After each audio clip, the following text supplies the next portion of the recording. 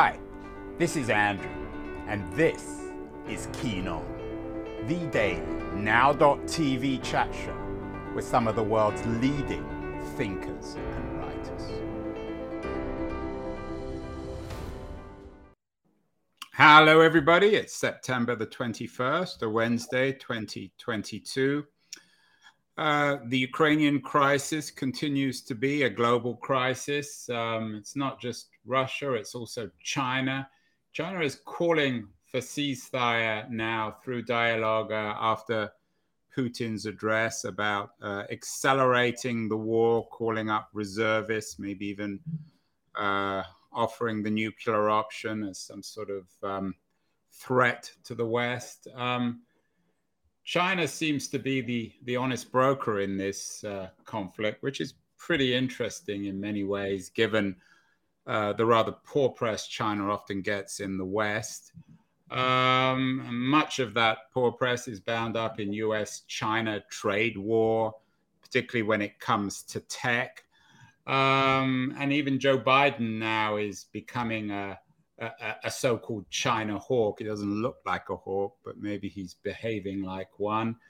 Meanwhile, the trade conflict continues, tech terms, and also in terms of the dollar. In overall terms, a few months ago, I had C. Fred Bergstein on the show talking about why both Trump and Biden are dangerously wrong about China. He has a new book out, The United States versus China, The Quest for Global Economic Leadership. And Bergstein stresses the fact that much of China's behavior needs to be understood in terms of the looming conflict in economic terms between China and the United States. Last month, I had the Wall Street Journal writer Josh Chin on the show. He is the co-author of a new book, Surveillance State, Inside China's Quest to Launch a New Era of Social Control. And we touched on economics, but we mainly focused on politics.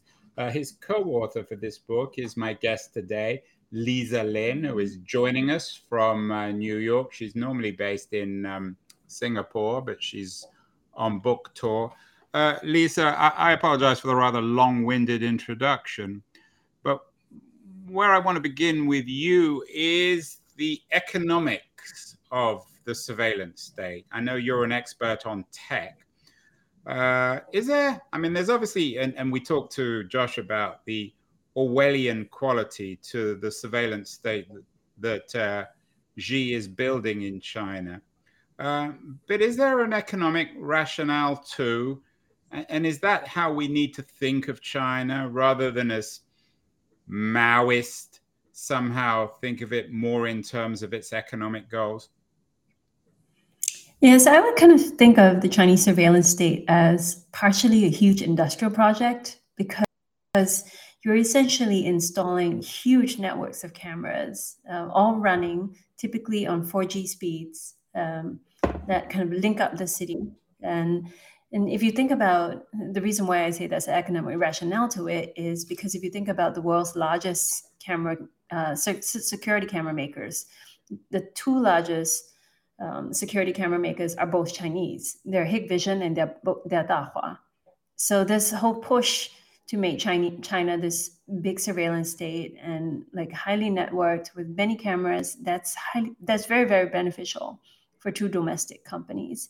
The second reason why there is an economic rationale is because this surveillance state is also based on Chinese cities building up a whole host of other tech infrastructure, right? So you're seeing, cities kind of, in order to make themselves smart, they're installing 4G, now 5G networks. They're trying to run things within the city. They're building infrastructure for all that. So think of the surveillance state not just as a surveillance and a technological project, it's also an industrial one. Yeah, it's fascinating, Lisa, because I think a lot of people tend to think of this new quote unquote surveillance state as a kind of digital Orwellianism, 1984 on network steroids. But you're suggesting that it actually feeds the economic strength of China. So it's it's more complicated than just Orwell 2.0. Is that fair?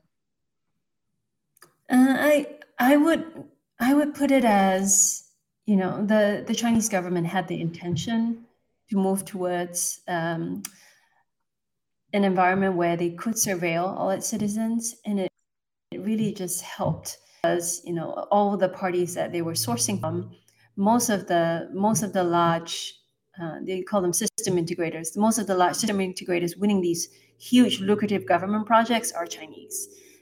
And for the bulk of what you use in the surveillance state, a lot of it's Chinese as well. Like I talked about the cameras earlier. There are also the Chinese AI startups that are leasing their facial recognition algorithms to the Chinese police and helping to build up, the facial recognition and computer vision capabilities of these agencies. So there is a lot of money sloshing around, which you never think about when you think about surveillance, because people tend to think about the side. Yeah. Your take is, I'm not sure whether it's more or less chilling, Lisa. Should we be more fearful of this model, or does it actually suggest that maybe this, again, quote unquote, surveillance state isn't quite as chilling as it appears because it's simply feeding the strength of the Chinese economy? So it's not as if Xi and his political allies want to watch all the Chinese citizens. They simply want to sell cameras. So I don't think we should distract ourselves from the true motive of the reason why the surveillance state was built. And the surveillance state was built in order to provide the authoritarian government in China just more control and more visibility into the private lives of its own citizens. I'm just saying that along with that motive came along this secondary externality, positive externality from the surveillance state for the Chinese government, and that is it was feeding its own domestic economy. And I'll give you another example. We talked about the Chinese AI startups earlier. One of the startups, SenseTime, which recently listed on the Hong Kong Stock Exchange. SenseTime is basically the world's most valuable facial recognition and AI startup, or it was the most valuable facial recognition AI startup before it listed. And that's thanks to these lucrative government contracts. And if you really, and what I did was I poured through a lot of SenseTime's quarterly earnings and results, just as they turned in their prospectus for listing, and you would see that these smart city contracts to the government would provide 50% of their revenue, and a lot of that revenue would just be reinvested in the company in order to help them hire better talent, in order to develop better algorithms, and so on. So there is a bit of a symbiotic relationship between the Chinese government contracts and the Chinese AI startups. But as I said earlier, I would not take away from the fact that the Chinese surveillance state was built for one purpose and anything else was extra. Lisa, you and Josh wrote, and I think this was taken from the book, an excellent Wall Street Journal Saturday essay, The Two Faces of China's Surveillance State. And you stated at the beginning that this new phase of the surveillance state will bring fresh scrutiny to one of his grandest ambitions, the creation of a new type of modern government powered by data and mass digital surveillance that can rival democracy globally. I think you summarize the geostrategic architecture of the 21st century there. Talk a little bit more about, firstly, this new type of modern government. Is it a type that we've never seen before in your mind? That's an interesting question. It really depends on where you are. So I would say China is in a position, authoritarian government, that it doesn't have a lot of the democratic institutions that you would see in democracies such as the US. For example, free speech, freedom of press, free elections. China doesn't have this. So because it doesn't have this, it is very difficult for an authoritarian leadership to understand what's going on, with the common man. So they essentially, what China is doing is using data, mining and crunching that data to understand what are the pain points from their population in order to react very quickly to them. Because it doesn't get the same sort of feedback loops that a democracy has. China basically doesn't, because its leaders are not elected by popular vote, it doesn't really understand what for a vote is, or it doesn't understand what the local person, like a local Chinese resident, wants. So with these systems, the idea and the social contract behind it is you give us your data, you let us surveil you, but in return, we find out what are the pain points in your life, and we make your life frictionless. For example, like we have an example in the essay of a city called Hangzhou, where the same surveillance systems that you see used for very nefarious means in Xinjiang are used to just make the lives of its Hangzhou's residents just a lot more efficient, because the surveillance help to monitor traffic, and when over peak hour, when you see a heavy buildup of traffic, the CCTV cameras pick it up and they turn the traffic lights green for longer. And in addition to that, the CCTV cameras help to pick up like fires, for example, in an isolated neighborhood that maybe nobody would have seen. And the fire could have raged for an hour before someone called the fire engine down. So it's little things like this that China is hoping would allow it to build a governance model that will challenge democracy. Is that just the PR of the state, though? I mean, it doesn't actually sound that bad, especially compared to the dysfunctionality of Western governments in the United States in particular. To what extent is this new type of modern government an extension of Singapore's smart city? You live in Singapore. I've spent some time in Singapore. I've written about Singapore in a couple of books. It sounds to me, in the way you present it, as if it could be coming out of Singapore. So this is one interesting aspect that I noted as I was writing the book. A lot of the book was reported in China, but written in Singapore, because I'm based there now. And Singapore and China used to have a history where the Chinese would look up to Singapore for city governance models, because they felt that Singapore was, the leadership kind of understood the same sort of pain points as the Chinese leadership did, and had the same sort of paternalist as Chinese leadership. Anyone who knows the Singapore government knows that we are a democracy, but in reality, there's very little opposition. So the ruling party has been voted into power like constantly. So it's a bit like China. It's a one-party state. Lisa, maybe we should, when we talk about the word democracy in Singapore, put asterisks around it. I mean, it's certainly not a Western-style democracy, is it?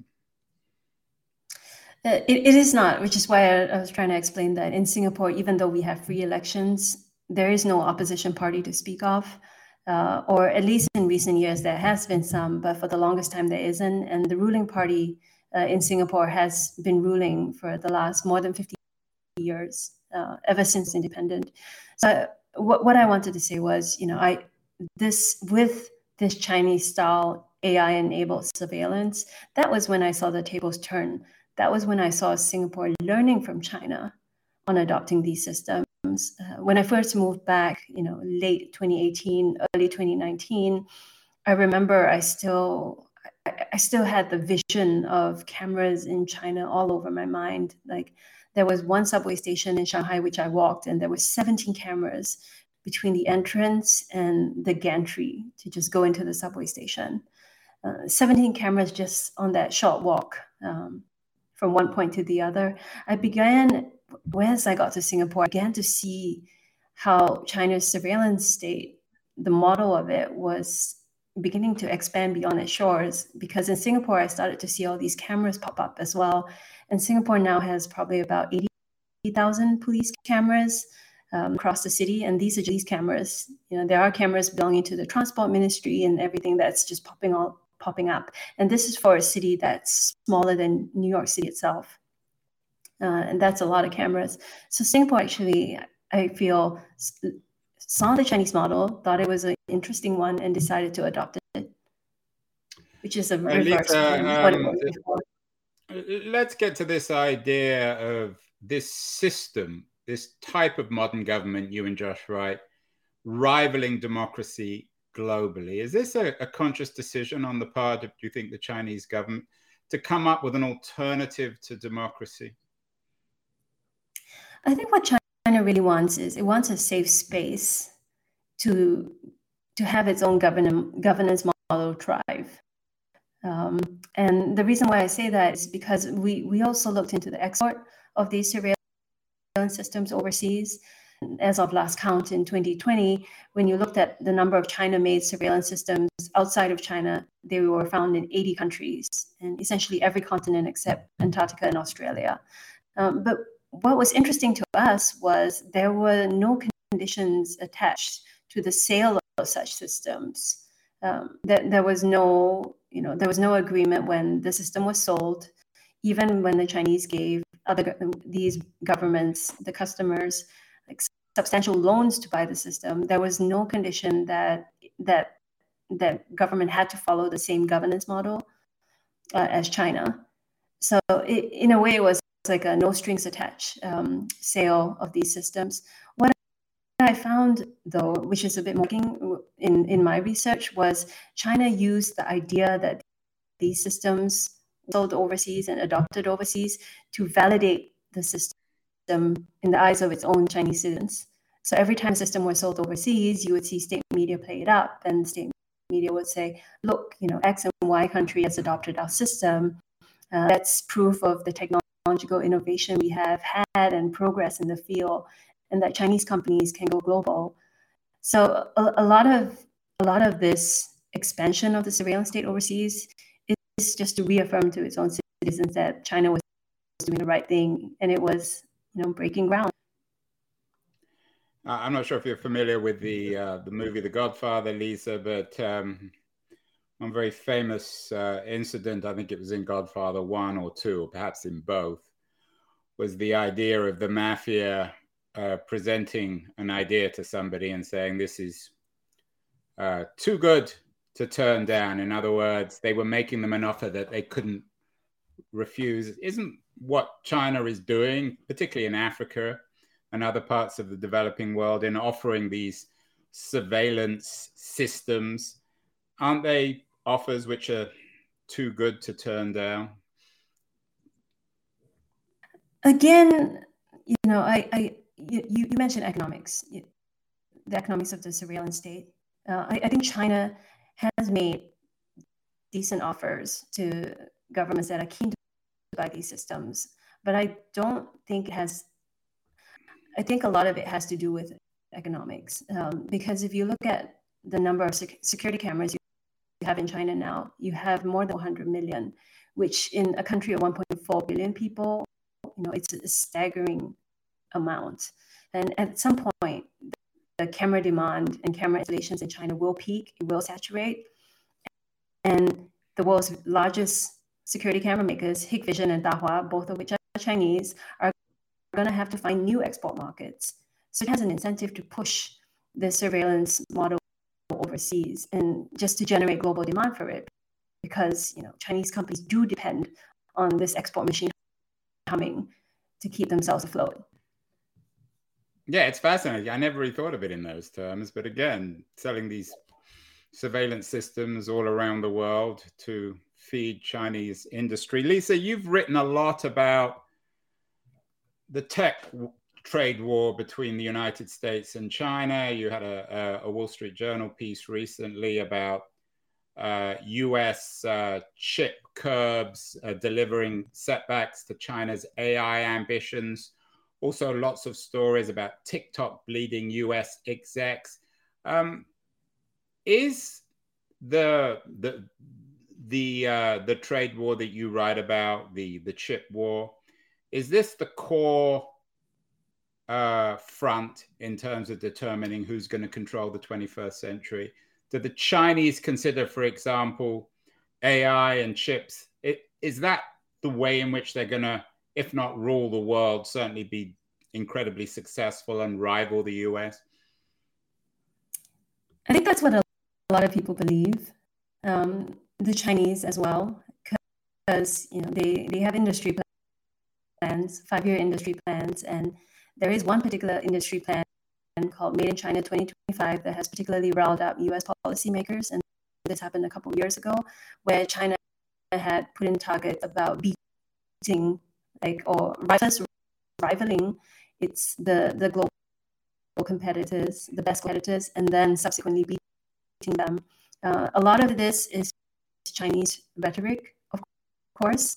There is motivation behind it, but a lot of these Chinese industrial plans are also written in rah-rah language, so you have to kind of take it with a pinch of salt. I do believe what China is pursuing now is a goal of self-sufficiency. And over the last 5 years, beginning with the Trump administration, and it's continued under Biden, we've seen the U.S. really take a stand and label certain industries as strategically important, in which they view China as like a large competitor. And on that front, that has resulted in Chinese companies getting cut off, their access getting cut off from high-end technology. That has resulted in a bottleneck in China for a lot of what they wanted to do. So I think what China is pursuing now is self-sufficiency in technology, and it will take a while because China just really doesn't have the know-how and the same talent as the US. So China is pursuing self-sufficiency in order to wean itself off American technology because of everything that's happened in the last fall. There's a big difference between the theory and the practice of this. Your pinned tweet on your Twitter page is a piece you wrote about the Shanghai lockdown and the logistical catastrophe that came out of that. What is the current state? I know you're not an economist, maybe not an expert on the Chinese economy. You focus more on Chinese tech, but you have as good an eye for, and I use that word carefully given the surveillance state nature of the Chinese government. You have as good as eye as anyone for the current efficiency of the Chinese economy in a late COVID age. What's actually happened? And again, excuse the verbose question here, Lisa, but what's the current state of the Chinese economy, particularly the tech economy, in a post or in seemingly a post-COVID China? Biden just ended COVID. I assume the same is kind of happening in China. I saw a headline, even the Chinese are letting tourists back in. So we seem to be tiptoeing out of a COVID world. I don't think the Chinese leadership have the words post-COVID in their mind at all. From what I see, it's still COVID's raging, and what the term they have in their mind is zero COVID. And when I say zero COVID, what I mean is what the Chinese leaders have done, and this has been the strategy for the last 2 years, of 2.5 years since the coronavirus came out. They have, once positive cases have been found, they have locked down entire neighborhoods, and in many cases they've locked down entire cities. And then Shanghai was one. Shanghai was locked down in April for almost 2 months. That meant close to 25 million people never left their homes for almost 2 months, and it was very frightening because you have food shortages, you have medicine shortages. A lot of people were unprepared for that lockdown, and that strategy has continued. And just recently, we saw another big city, Chengdu, which is the southwest of China, get locked down as well. And they're out of the lockdown now. The lockdown lasted 2 weeks, but Chengdu is a city of only 1 million, and all these sudden, abrupt lockdowns have been very damaging on several fronts. First, it's really crimped consumer confidence. Nobody really wants to go out to the movies or to spend on a new car when the very next week you could be locked down because there was a positive COVID case. So it's dampened consumer confidence. It's dampened business confidence as well. You don't have small businesses or large businesses looking to expand because at any time your supply chain might be disrupted with a lockdown. So because of all these factors, China's economy has really been struggling this year. It did very well in the first year of COVID when the rest of the world was figuring out how to live with COVID. In 2020, they did well. In 2021, they did well. In 2022, though, in the last quarter, in the second quarter of the year, GDP in China barely grew. It was 0.4%. It was 0.4% growth. And a large part of that has to do with the constant constant cycle of locking down, and this China's insistence on sticking with a zero COVID policy. I apologize to our listeners. I think the audio quality, Lisa, of your feed might be a bit troubling. But let's end with one final question here. We've done a number of shows about what Joanna Chu calls the human cost of China's growth. She has a new book out, China Unbound, A New World Disorder. Another person we had on the show was Amelia Pang on Chinese slave labor. The book is called Made in China, Hidden Cost of America's Cheap Goods. The more I listen to you, the more it seems that's the cliche of China as a mass-producing economy built on labor camps. But your vision of China as a surveillance state is much more high-tech. Is, in a way, the attempt to create this surveillance state the next step in Chinese development? In other words, with the surveillance state, we might see the closing of labor camps. We might see less of a negative human cost on economic growth, or is that over-optimistic? I think it's a simplistic way of looking at it. I think China's troubles run far deeper than labor camps and negative human capital. China is looking into technology rather than to surveillance. If you talk about economic growth, China is looking to technology to help its economy avoid the middle income trap more than it's looking to its surveillance state to do that. Because right now, China is stuck in a model where the wages have stayed constant for a while, and the one industry where wages was growing was the internet industry with Alibaba and Tencent and the like. But that's been subject to a huge crackdown in 2021. So you're seeing kind of wages kind of stagnate now and unemployment climb. China really needs like a technological breakthrough to push it to the next level. Right now, it's still most of the countries currently more considered a developing country. If you want to develop a country and go the way a lot of the Asian tigers have gone, like Korea, Japan, Singapore, it needs to raise wages, and to do that, it needs to raise productivity. And to raise productivity, it's looking to tech. It's not really looking into surveillance. Surveillance is all about command and control.